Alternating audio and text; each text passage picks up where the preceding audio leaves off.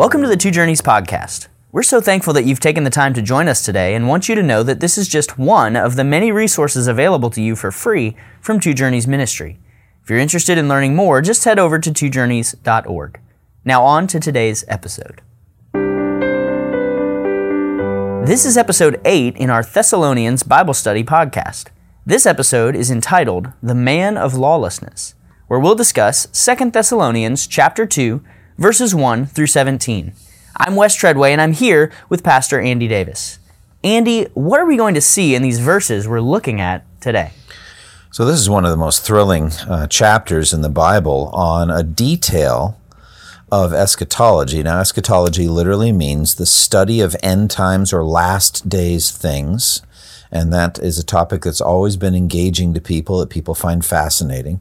But here in this chapter, interestingly, Paul zeroes in on one detail of it, the man of lawlessness, called in other places the Antichrist, or in Revelation 13, the beast from the sea, an individual who will be the consummation of human rebellion against Almighty God, who will exalt himself as God and be worshipped. And Paul goes into that. Also fascinating is just what we learn about eschatology in general from this chapter, that while other chapters and other texts give us a sense of constant readiness for the imminent return of Christ, this chapter tells us to kind of hold our horses a little bit.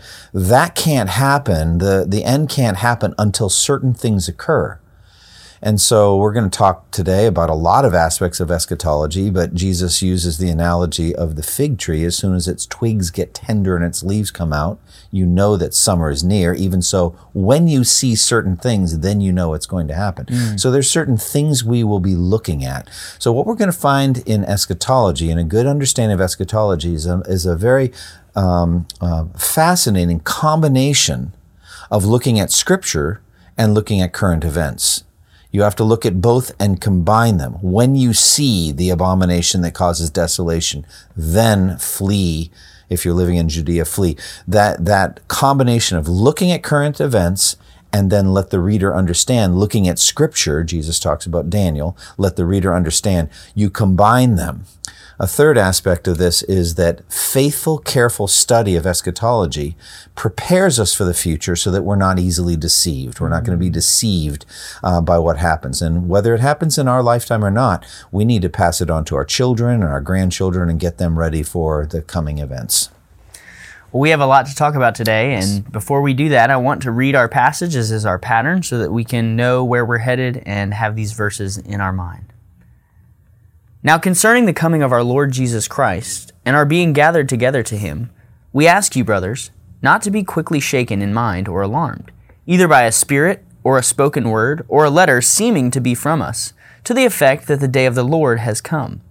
Let no one deceive you in any way, for that day will not come unless the rebellion comes first, and the man of lawlessness is revealed, the son of destruction, who opposes and exalts himself against every so-called God or object of worship, so that he takes his seat in the temple of God, proclaiming himself to be God. Do you not remember that when I was still with you, I told you these things? And you know what is restraining him now, so that he may be revealed in his time. For the mystery of lawlessness is already at work. Only he who now restrains it will do so until he is out of the way. And then the lawless one will be revealed, whom the Lord Jesus will kill with the breath of his mouth and bring to nothing by the appearance of his coming. The coming of the lawless one is by the activity of Satan, with all power and false signs and wonders, and with all wicked deception for those who are perishing, because they refused to love the truth and so be saved. Therefore God sends them a strong delusion, so that they may believe what is false, in order that all may be condemned who did not believe the truth, but had pleasure in unrighteousness. But we ought ourselves to give thanks to God for you, brothers, beloved by the Lord, because God chose you as the firstfruits to be saved, through sanctification by the Spirit and belief in the truth. To this He called you through our gospel, so that you may obtain the glory of our Lord Jesus Christ. So then, brothers, stand firm, and hold to the traditions that you were taught by us, either by our spoken word or by our letter. Now may our Lord Jesus Christ Himself and God our Father, who loved us and gave us eternal comfort and good hope through grace, comfort your hearts and establish them in every good work and word. In verses 1 through 3, Paul is addressing a false teaching that was hurting the health of the Thessalonian church. What does it mean to be shaken or alarmed, and why would the idea that the coming of our Lord has already come be so distressing to the church? Yeah, so this section, he introduces it in verse 1, talking about what he's talking about, which is the second coming of Christ. And it's the same thing that he addressed in the first epistle. In 1 Thessalonians 4, he talks about the rapture. And so here he's circling back. So this Thessalonian church really was fascinated and concerned about eschatology, about end times things. And so we know that the Lord Jesus is going to come back. Second coming of Christ has been clearly predicted. Jesus said he would do it. The angels who were there with the 11 as they were on the Mount of Olives, as Jesus ascended up into heaven, came and gave this message. This same Jesus who has been taken from you into heaven will come back in the same way you've seen him go into heaven. So clear prediction of the second coming of Christ. And so Paul's talking about that concerning the coming, the parousia, the coming of our Lord Jesus Christ, and our being gathered to him. He talked about that. That's the rapture, the gathering together of the elect from the four winds, from the ends of the earth to the ends of the heavens, as it says in Mark 13. Jesus will send out his angels, and they will gather all of his chosen people from the surface of the earth.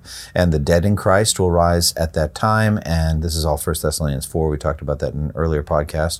Will all be gathered together with him. All right, now, circling back on that, concerning that, I want to kind of cut off something. I've heard that you have become easily unsettled and alarmed by a report that came to us, supposedly, and it didn't.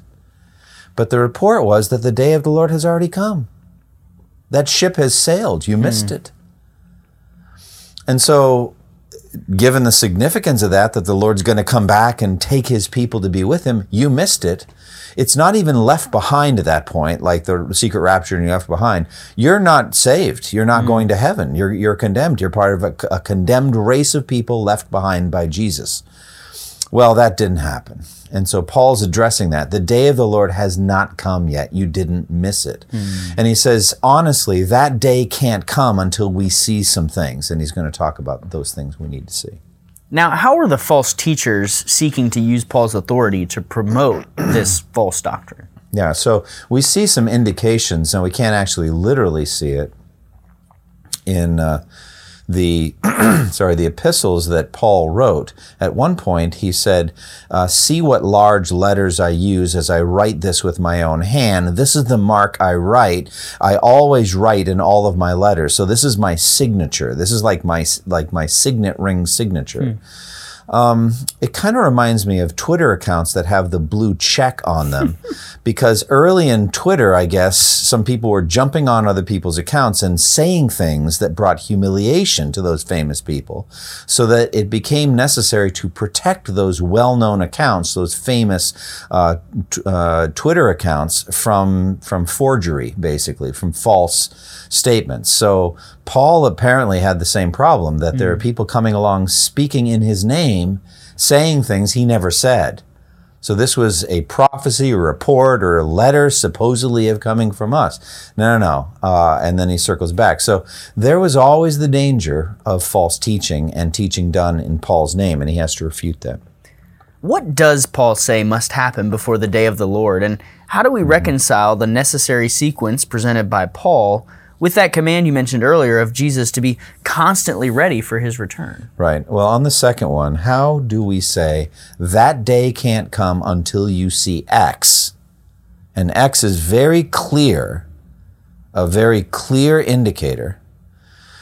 And as I mentioned earlier, a few minutes ago, Jesus said, they came to him in Mark 13, and they said, tell us, when will all these things happen, and what will be the sign that all of them are about to be fulfilled?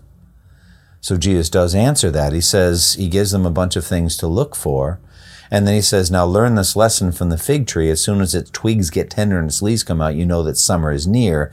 Even so, when you see all these things, you know that it is near, right at the door. So there's certain things you're supposed to look for, and until you see them, you know the end can't come. That's definitely the press of this chapter. He's saying it can't happen until you see that. So if you haven't seen the man of lawlessness, as he's about to describe, if you haven't seen all that, the end can't come yet. And yet, we're told in many places, in Matthew 24 and in Mark 13, you need to be ready at every moment. The owner of the house will come in an hour you do not expect him. And so you need to be ready at any moment. So honestly, I don't know exactly how to harmonize those things. One thing I do know, there is something that we could call a personal eschatology. And the personal eschatology has to do with your own death. Your last day comes the day you die. And therefore, you need to be ready at any moment to meet the Lord in death. So in any case, it works out to the same thing. Be ready, be ready, be ready, be ready at any moment, at any time.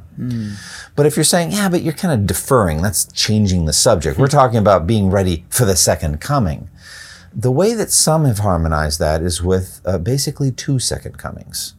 A secret rapture, a secret first coming that only the born again people will participate in, and then the rest of the earth get it a later time after the 7-day tribulation. And I think there's some merit to that, but there's some problems with it too. And I'm not going to go into all the problems with the secret rapture and the 2 second comings. I think just 2 second comings is problematic. So honestly, I would say let's just keep this whole thing a mystery and just be obedient to the simple reading of the text.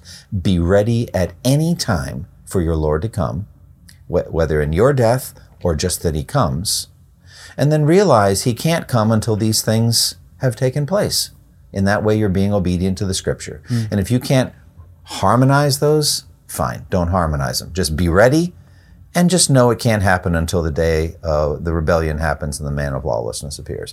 Hold those in tension. I'll tell you this, whenever Jesus chooses to come back, he'll come back without consulting with your eschatology to see if it's okay for him to come.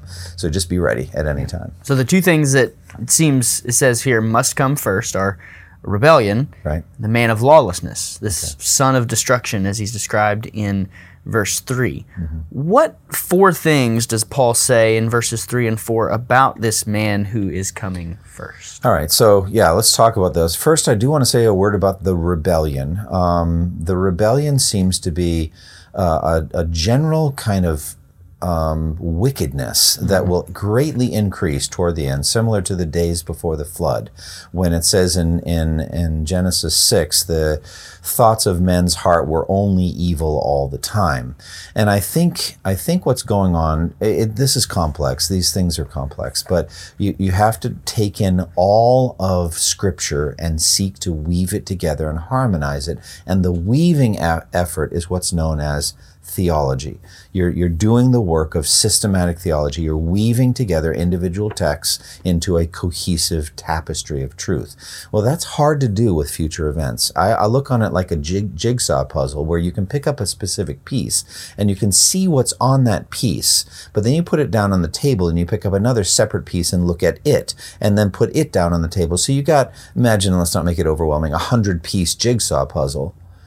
And you can fit 3 or 4 of the pieces together, no doubt about it, but you don't know where those 3 or 4 that are now one big kind of fit together piece goes together with 3 or 4 others that you fit to. The whole thing is hard to harmonize. Very, very challenging. Yeah. So here, the rebellion seems to be a response to perhaps some ecological disasters described in the 7 trumpets of Revelation 8 and 9, in which green grass is burned up, trees are burned up, 1/3 of the ocean turns to blood, fresh water is assaulted, ecological disaster, massive, causing, I believe, a massive destabilization of the world's populations. Think just this one simple thing. If 1/3 of the Earth's population can't get fresh water, but they haven't died yet, what are they going to do? They're going to go wherever they can to find fresh water. Yeah. What about borders and boundaries and, immigration processes? Gone. Yeah, not going to mean much on that. They will mean literally nothing. People will be willing to risk their lives to find wherever the water is. At that point, the utter chaos, the death that's described in Revelation 8 and 9, create the circumstance, I think, for the man of lawlessness, for the Antichrist to come. And the problem with it is that there's a religious aspect, and so the rebellion probably has to do with utter mayhem, chaos, anarchy, murder, whatever it takes to keep yourself and your family alive, and then a religious aspect where they start to worship a man as God. That's the rebellion that's going to occur. It's a worldwide great escalation of wickedness, rebellion. And then along comes what Paul calls the man of sin or the man of lawlessness. He's the kind of incarnation of human evil. He is the perfect rebel, the human that believes he's God, the ultimate kind of distilled essence of human wickedness and rebellion against God that began with Adam and Eve at the Garden of Eden when they wanted to become like God. This is a cohesive story from beginning to end, the unfolding of evil, so that we would see it culminates in this one individual who then represents all of the lawless people, the godless people on planet Earth. They'd all like to be him, but they're willing to worship him. So this man of lawlessness is going to appear. Now, we have a lot to say about this, but he says these things. He's going to be revealed, all right? He is doomed to destruction. In my translation, or you have the son of, what does it say? Son of destruction. Son of destruction, meaning he's everything destruction is. That's what this man is. He will oppose and will exalt himself over everything. Exalt himself over everything that is called God or is worship. So he sets himself up in God's temple, proclaiming himself to be God. Now, this, I think, generally is seen to be, this man of lawlessness, seen to be also the Antichrist. Only the Apostle John uses the term Antichrist. The word anti in Greek means instead of, not against, although he is against Christ, but the Greek means instead of or in the place, a substitute Christ. And so he takes the place of Christ to some degree to people. He comes along. Now, John says in 1 John 2, he says, you have heard that Antichrist is coming, and even now many Antichrists have come. So the way I understand the many antichrists that have come, as I read, in the Old Testament, New Testament, Antichrist is a combination of two aspects: governmental power and religious power. So he's a governmental and a religious leader. Now, some antichrists have been either the one, like Hitler, or the other, like a cult leader like Joseph Smith that started Mormonism. He is an antichrist. So with the Antichrist, you get a perfect combination of the two. Absolute governmental power, so that everyone in the world bows down to him and obeys him. And then religious power, where it says in this text, he opposes every other religion and establishes only one religion, and that is worship me. So, and there's more details. We can talk about the temple and all that, but that's the summary of what it says about this guy. Yeah, I'd love to talk about the temple. Okay. How does this man of lawlessness setting himself up in God's temple connect with our age, in which there is no temple, in which animal sacrifices have been forever abolished? Yeah, there's just so much to talk about here, and the complexity is more than we can cover today. But the language that Paul uses in 2 Thessalonians 2 is very similar to Daniel chapter 11. And Daniel 11, he goes back and forth about the Seleucids and the Ptolemies, which are Greek kingdoms which fought over Palestine in the intertestamental period after Alexander the Great. Alexander the Great comes, he dies at the height of his power. His kingdom is divided into four among his four generals. Two of them, the Ptolemies and the Seleucids, battle back and forth and back and forth. The king of the north, king of the south, battle back and forth over Palestine. It's not a well-known section of biblical history, redemptive history. It's not even in the Bible, except in this prediction here. But these Greek kings fight each other, and then along comes one of them, who we know as Antiochus Epiphanes, or Antiochus IV. And he basically takes over Jerusalem and defiles or desecrates the temple, the Jewish temple, which had been rebuilt after the Jews came back after the exile and rebuilt. And he apparently, I think, sacrificed pigs and spattered pig's blood everywhere in the Holy of Holies. So he's just utterly desecrated the temple of God. Well, Daniel predicts that, or the angel predicts it to Daniel. In Daniel 11:36, it says, "The king will do as he pleases. He will exalt and magnify himself above every god, and will say unheard of things against the God of gods.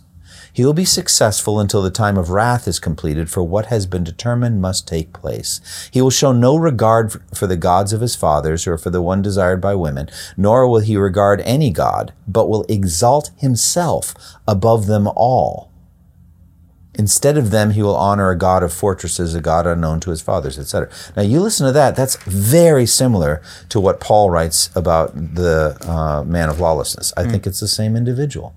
So this Antichrist character comes along, and it says openly here in this text, 2 Thessalonians, he will oppose and will exalt himself for everything that is called God or is worshipped. So Islam, Buddhism, Christianity, Judaism, all the religions, obsolete by this man, made obsolete. Everything that's left is just him. Now, later in the text, it'll say the reason he's able to pull this off is because he does signs and wonders. He does miracles. Yeah. And I believe, given if you try to harmonize everything, the destabilization of the ecological disasters of the 7 trumpets that come along will create a context whereby people are yearning for stability and protection from government, and he will provide it. So along he comes, and he will set himself up, it says, in God's temple, proclaiming himself to be God. Now, in Daniel's time, that's God's temple. It's literally the Jewish temple.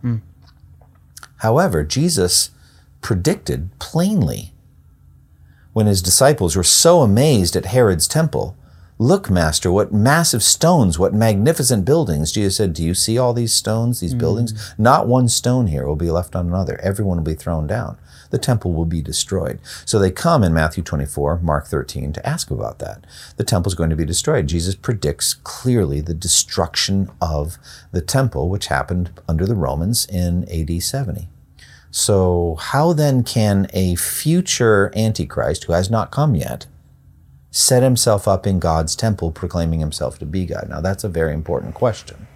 And it goes to the 70 weeks of Daniel 9, the abomination of desolation, all these things. I believe the best way to harmonize all of that is to say that the temple will be rebuilt.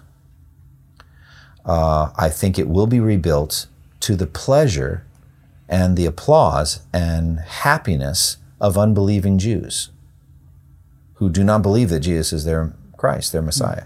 Now you may say, well, how can there be a temple in which there's animal sacrifice if, according to the book of Hebrews, the animal sacrificial system is obsolete?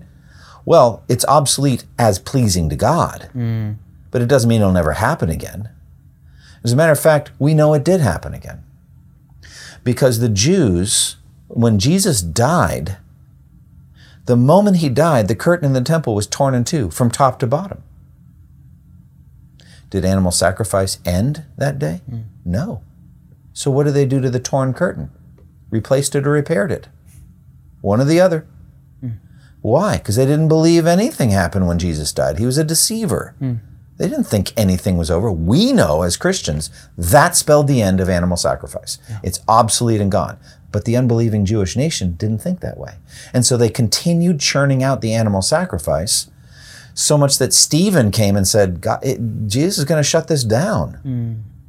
And they killed him for it. That shows you the animal sacrificial system was continuing after Jesus. Yeah. So the unbelieving Jewish nation had no problem with animal sacrifice. Yeah. They now pine for or yearn for the temple to be rebuilt. It could very well be the Antichrist will orchestrate the rebuilding of the Jewish temple and the reestablishment of animal sacrifice. And then along comes the abomination of desolation, in which he shuts that animal sacrificial system down. And what does the text say he will do? Sets himself up in God's temple, proclaiming himself to be God. Now, the way I read it, the way I understand the theology of it, we can put air quotes around it. He sets himself up in, I'm doing air quotes, God's temple. It really isn't God's temple. It is itself an abomination of desolation. And that's an interesting phrase, abomination of desolation. I'll talk about that in a second. But he sets himself up in God's so-called temple, proclaiming himself to be, I'm going to use air quotes again, God, so-called God, but he isn't. It's a deception, and the temple itself is a lie. But it is blasphemy, because he is going right after the God of the Jews, right in his face, saying, kill me if you can, kind of thing. So there's arrogance here. Now, one last thing about abomination of desolation. Desolation means emptiness, okay? Jesus is leaving the temple after the 7 woes in Matthew 23. And at the end of that, he sums up his 7 woes. Woe to you, scribes and Pharisees, you hypocrites. Woe to you, sevenfold woe on the Jewish leaders and really on the nation. And he had said about demons, when an evil spirit goes out of a man, it goes through arid places seeking rest and doesn't find it. And then it goes back and says, I'll go back to the house I left. And when it goes back, it finds a house unoccupied, desolate, empty, unoccupied, swept clean and put in order. And so the final condition of that man, he wasn't talking about a house, but a man, is worse than the first. That's how it is with a demon-possessed man. But then Jesus says, that's how it will be with this generation. So I pushed out the demons, but after I leave, they're coming back. And it's going to be much worse than it ever was before. So Jesus says, O Jerusalem, Jerusalem, you who kill the prophets and stone those sent to you, how often I've longed to gather your children together as a hen gathers her chicks under her wings, but you were not willing. Behold, your house is left to you desolate. For I tell you, you will not see me again until you say, blessed is he who comes in the name of the Lord. Then, like happened right before the exile of Babylon, the glory left the temple. In Ezekiel 11, the glory represents the presence of God. When Jesus walked out of the temple, he, the glory of Israel, the glory of God, the radiance of God's glory, the exact representation of his nature, walks out of the temple, leaving the temple effectively desolate. All right? They kill him, they reject him. The temple is desolate. It's nothing now. It's nothing. After Jesus rose from the dead and ascended to heaven, it's just a bunch of stones with no Spirit of God in it. It's obsolete. They don't know it. They're rebelling. They repaired or replaced the curtain in the temple. They're running the machine because they don't believe in Jesus. And they didn't believe his messengers like Stephen. And so the house is left desolate. So the abomination of desolation includes at least the Jewish efforts to reestablish animal sacrifice despite the fact that Jesus finished it. All right? Then the abomination of it is a Gentile king who comes in and desecrates it, like the Babylonians did with their axes, mentioned in one of the Psalms, axe wielding, chopping up all that beautiful woodwork in Solomon's temple, desecrated the place. They went right into the Holy of Holies without any fear. Babylon did the same. They just destroyed it. And then Antiochus Epiphanes did it. It's always a Gentile king. In comes the Romans and they do it. Well, here's this Gentile ruler who comes into the Jewish temple and sets himself up as God. Now, one last theme is way back at the tree of the knowledge of good and evil. The serpent said, when you eat of it, your eyes will be open and you'll be like God. This is the consummation of the rebellion. This is the perfection of it in its most darkest, evilest way, is a single man saying, I am God, worship me. So that's what's going to come. When that happens, the end is just about to come.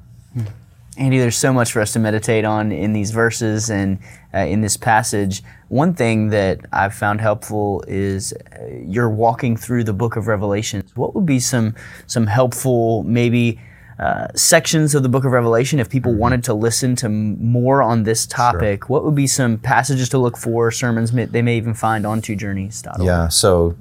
I preached through all 22 chapters of Revelation, and my hermeneutics, my approach to Revelation is a very difficult book, obviously, and there's lots of different approaches.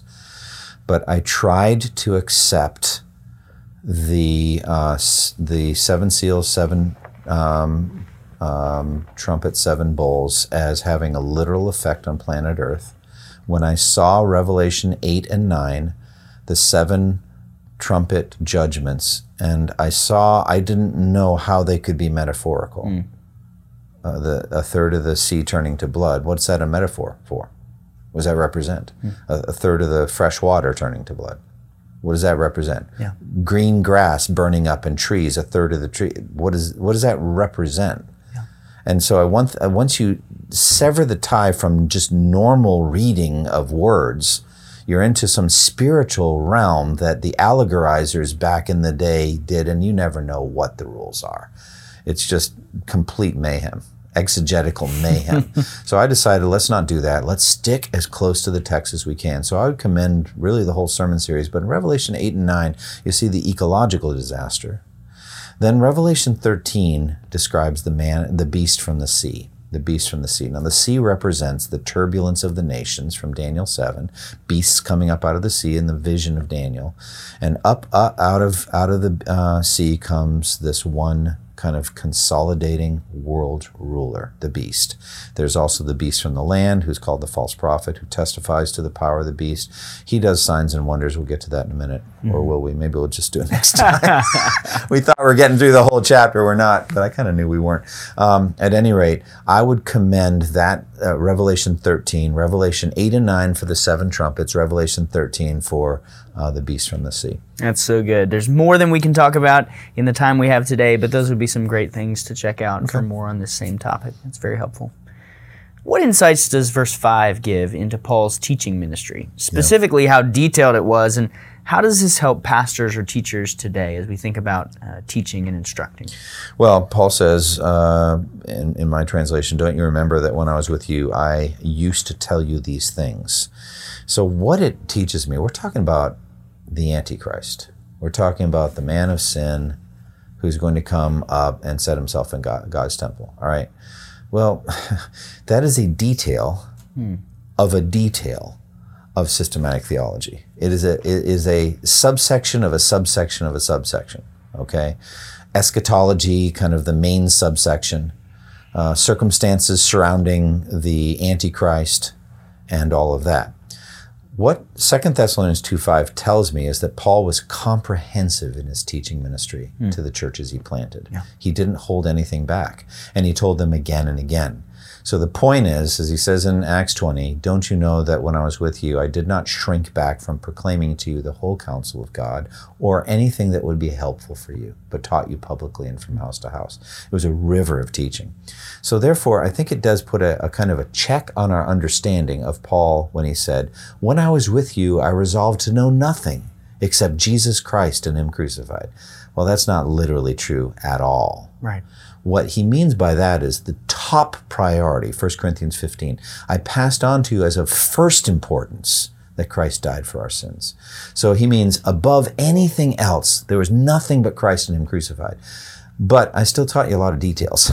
There were lots of things I taught. So what that tells me as a preacher is just do solid work in the text, chapter after chapter, and deal with all the details. Don't skip them. Build in your church a love of theology as it flows up off the text. That's what I get out of verse 5.